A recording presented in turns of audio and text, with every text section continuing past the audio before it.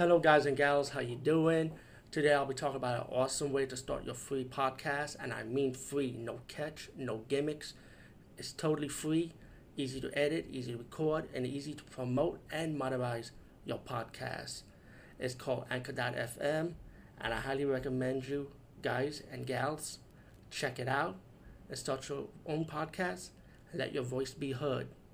And also, don't forget to listen to Wild Dog Podcast and tell them that I sent you and that you hear it from me. So you get more people to join Anchor.fm.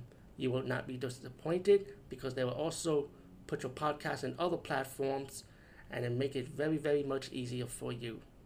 Have a great day, everybody.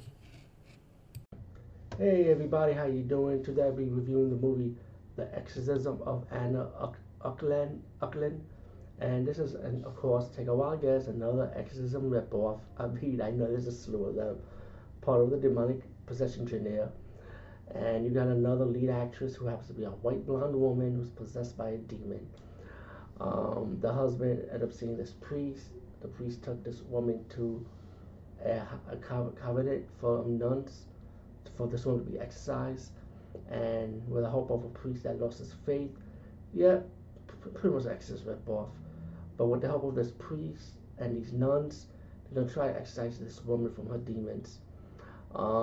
There's a little backstory with her, which you can see in this movie, that she used to be a healer when she was a teenager, but she didn't want nobody knowing it. But there's a reason why she chose to become a healer. But while you get to the demonic exorcism scenes, I think it was okay. I thought it was a decent exorcism scene.